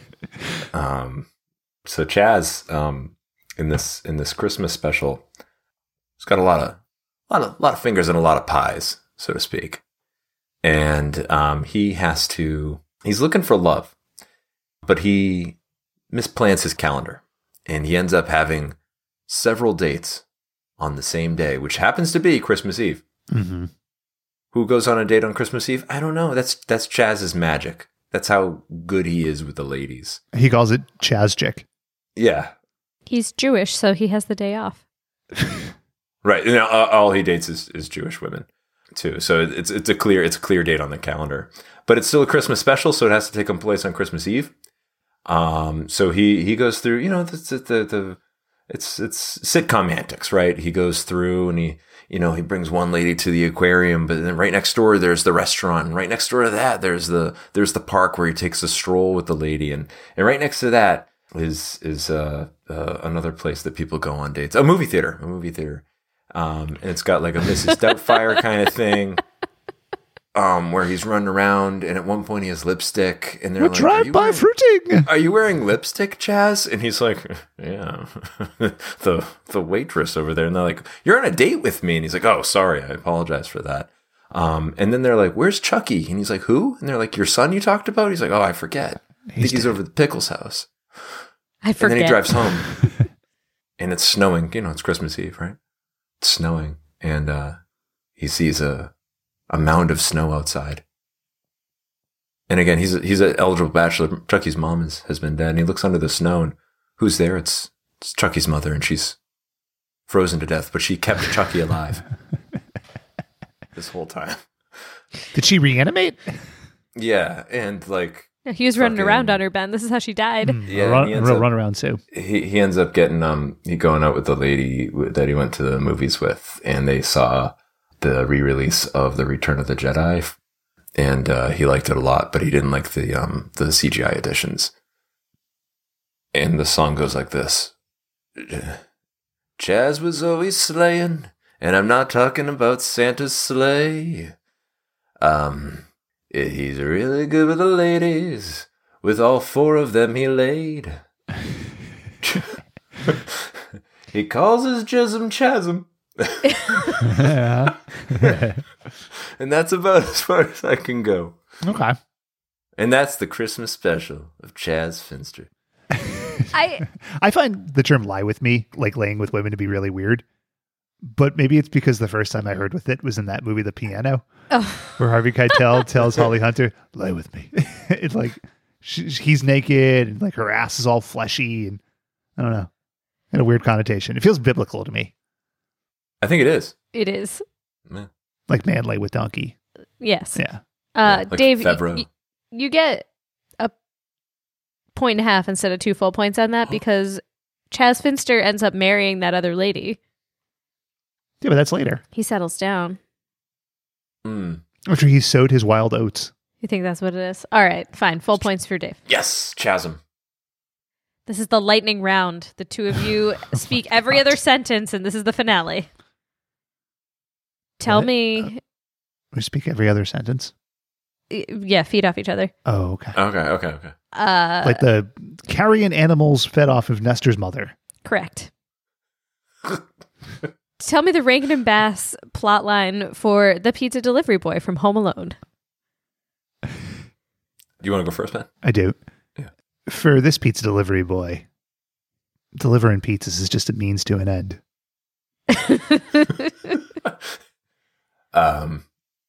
Because he's got bigger plans than just delivering pizzas. He's got plans to run and operate his own franchise of pizza places. Yes, and the way he's going to do that is by stealing the Mona Lisa. But first, he needs some help, which is why he goes to the North Pole. Where he meets Kevin McAllister for some reason.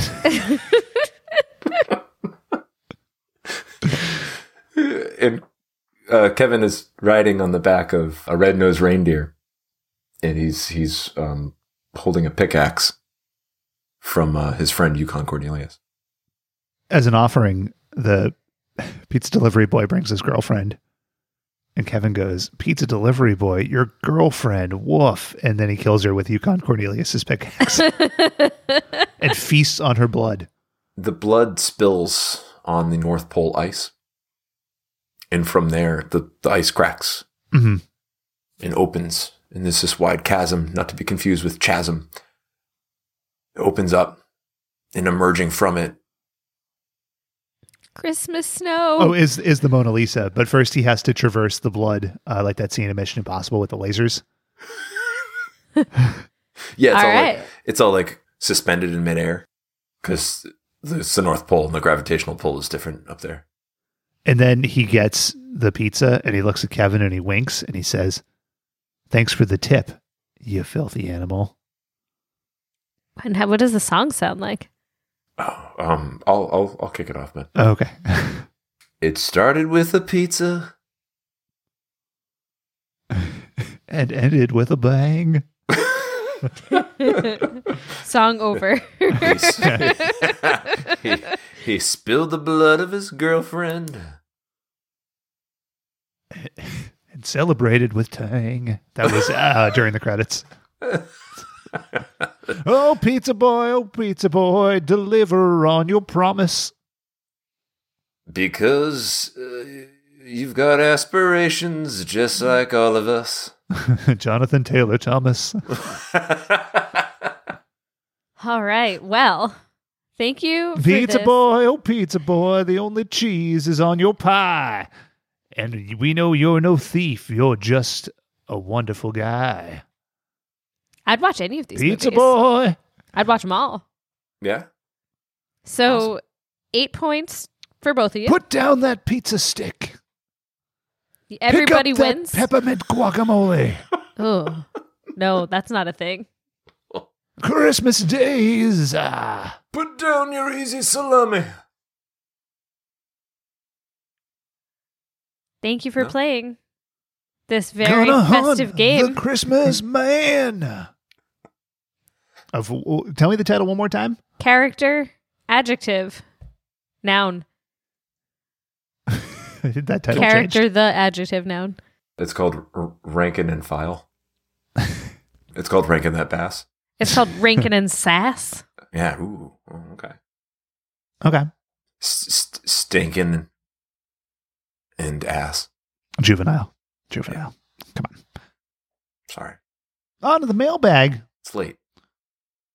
Hi, Santa's Little Helpers. Christmas is loaded with traditions. I gotta know, what are some of your favorite Yuletide traditions you and your families take part in? If you could establish a new holiday tradition in your family, what would it be?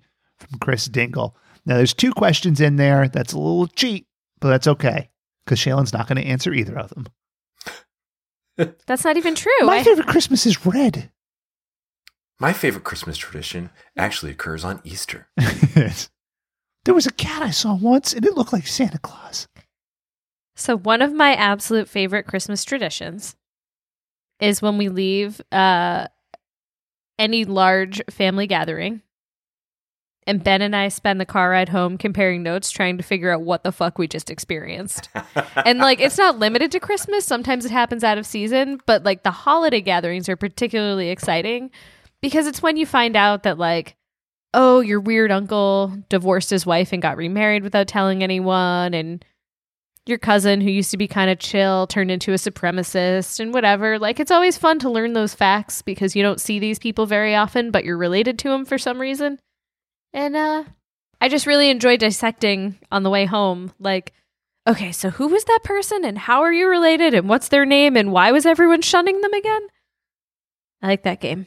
It's a bring you together moment. Exactly. Yeah, it's a bonding thing. Every couple should have that. Agreed. And what's one you would want to add? What's a new one? Yeah.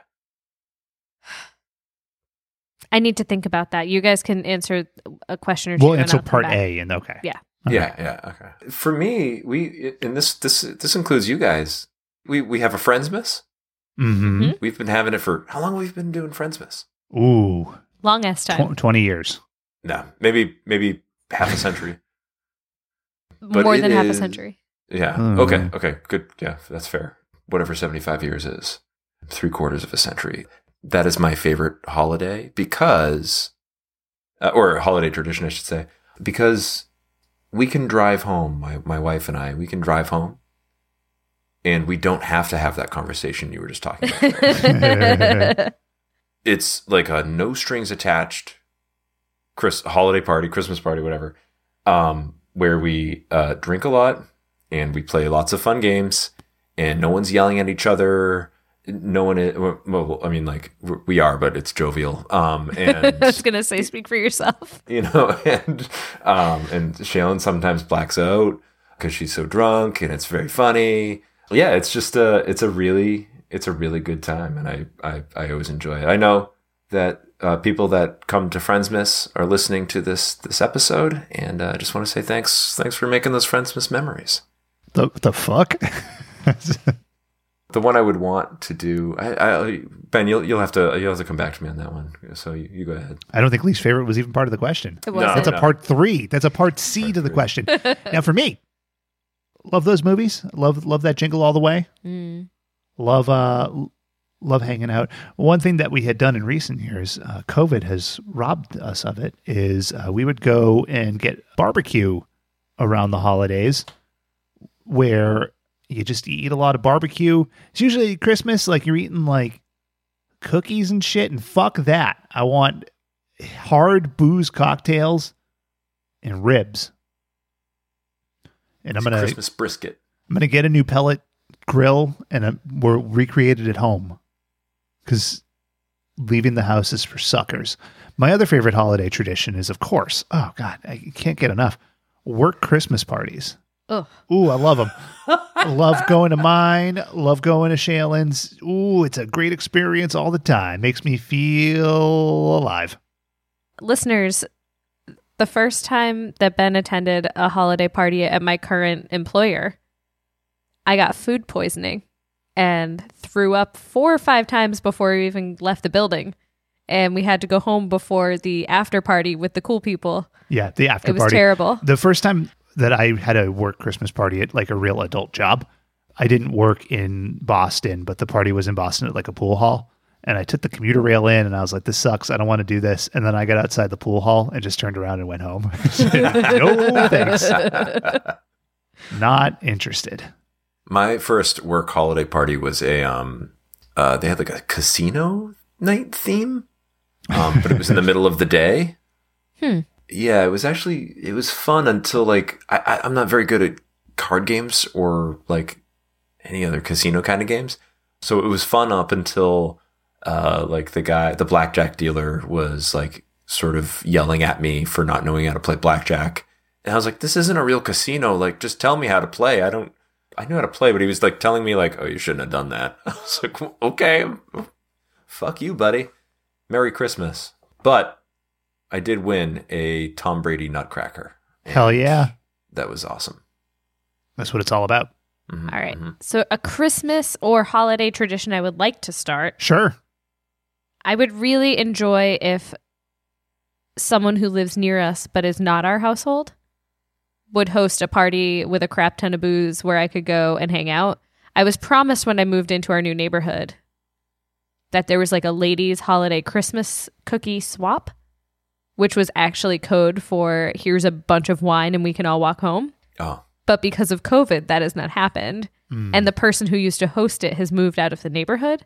And I'm really holding out hope that someone else in the neighborhood is going to start that tradition back up again, because it sounds fucking great. But I don't want to host it. Yeah, define great.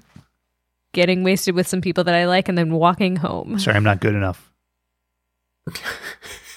If I just get wasted here, you just call me a drunk. What which is valid. Hell? I'm kidding. He doesn't really do that. What? Kind of an awful picture do you portray? It's not a holiday tradition if I'm just drinking at home. It's different. Yeah, it's that an could awesome just be life. weekly. I was gonna say, that sounds fucking That's great. Saturday, Ben. On a festive holiday version. You know what I would like to institute? What's that? You get folks together in a Friendsmas theme, and you get a viewing party together for the best Christmas movie, Santa Claus the movie.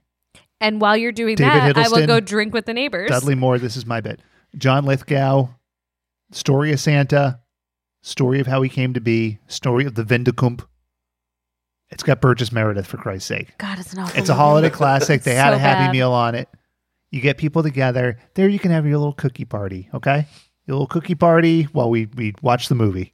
No, can you like? Is this a Mystery Science Theater? Like people can talk over the movie, or No, he gets super offended. Does everybody have to be like, shut up? Like, well, I mean, you can murmur in awe, or maybe that's a good idea. Wow, I didn't think of that from a Christmas movie. No he scolded me, had. and I had to leave the theater because you wouldn't watch it because it was terrible. It's really hard to watch. It's a tough watch for the eyes. But you like Love Actually. Come on. Yeah, because it's a funny movie. Yeah, and at least you can make out what's happening on the screen. There is so much Vaseline on the lens of the Santa Claus movie camera. True. I don't think that's true. It's a colorful film. Dudley Moore colorful. He overreaches his bounds. Lit by Christmas lights. That's how bad it is. They make puce pops. They're going to explode in the car. Duper looper. Yeah, and Santa Claus does tricks with his reindeer, and the reindeer are delightfully animated. They look better than any fucking dumb Nestor. It's objectively bad.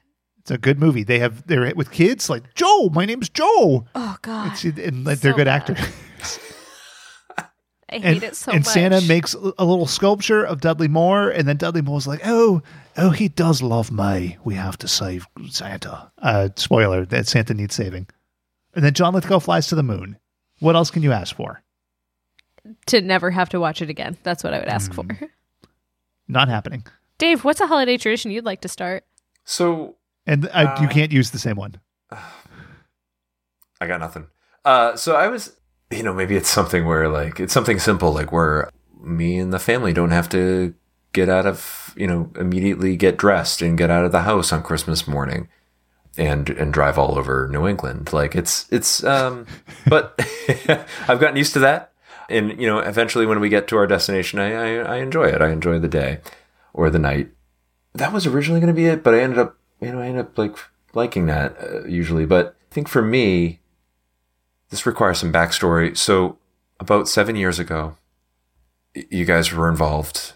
We wrote, a friend of ours and a co-host, Kendall, he and I wrote a script called Zima Force. Mm-hmm. And it's a spoof and a loving homage to action movies of the 80s and 90s. And for my birthday, we did a table reading. And it was amazing. It was a wonderful 6-hour affair. In my opinion. We gave you roles. And you guys acted them out, and it was delightful. It was one of my best birthdays, and so thank you for that. I think 80% of the room had a wonderful time. Yeah. And the 20% was my wife. Fuck them.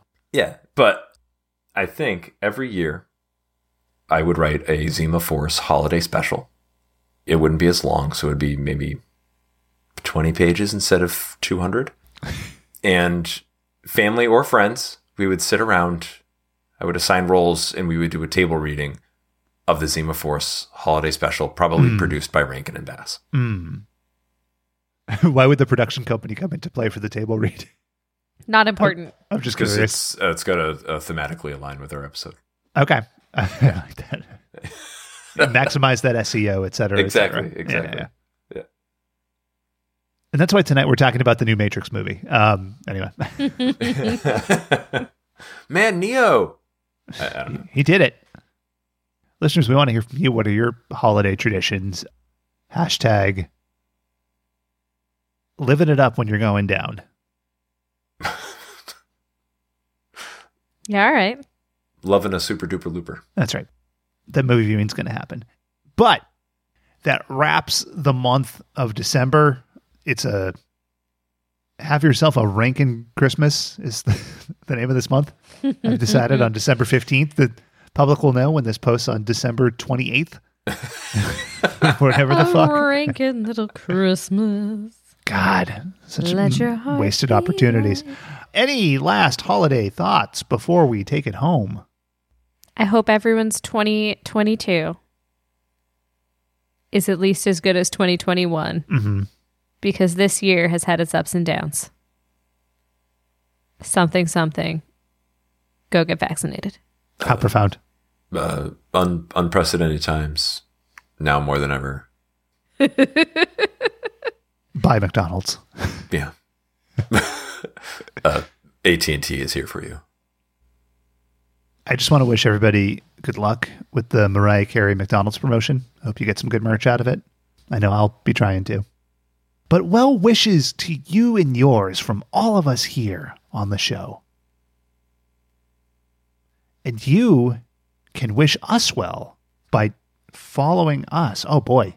Oh, when you don't enter into the bit the same way, by following us on Twitter and Instagram and all of those social platforms, including Christmas Tinder. Stinder.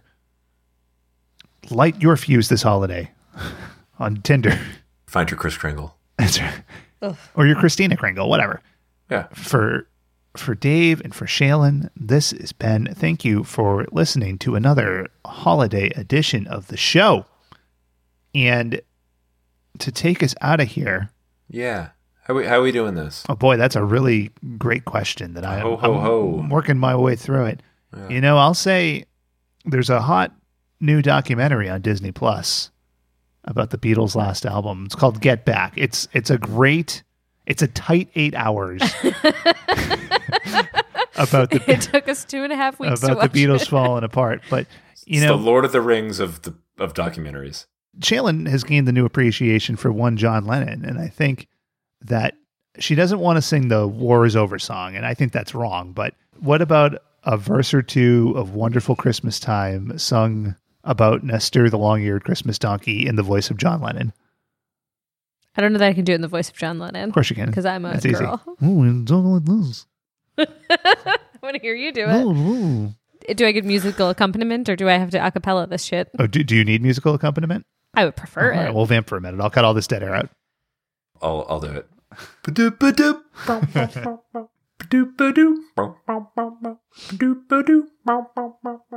And folks, you can sing along at home to Shaylin's lyrics. Can't see it.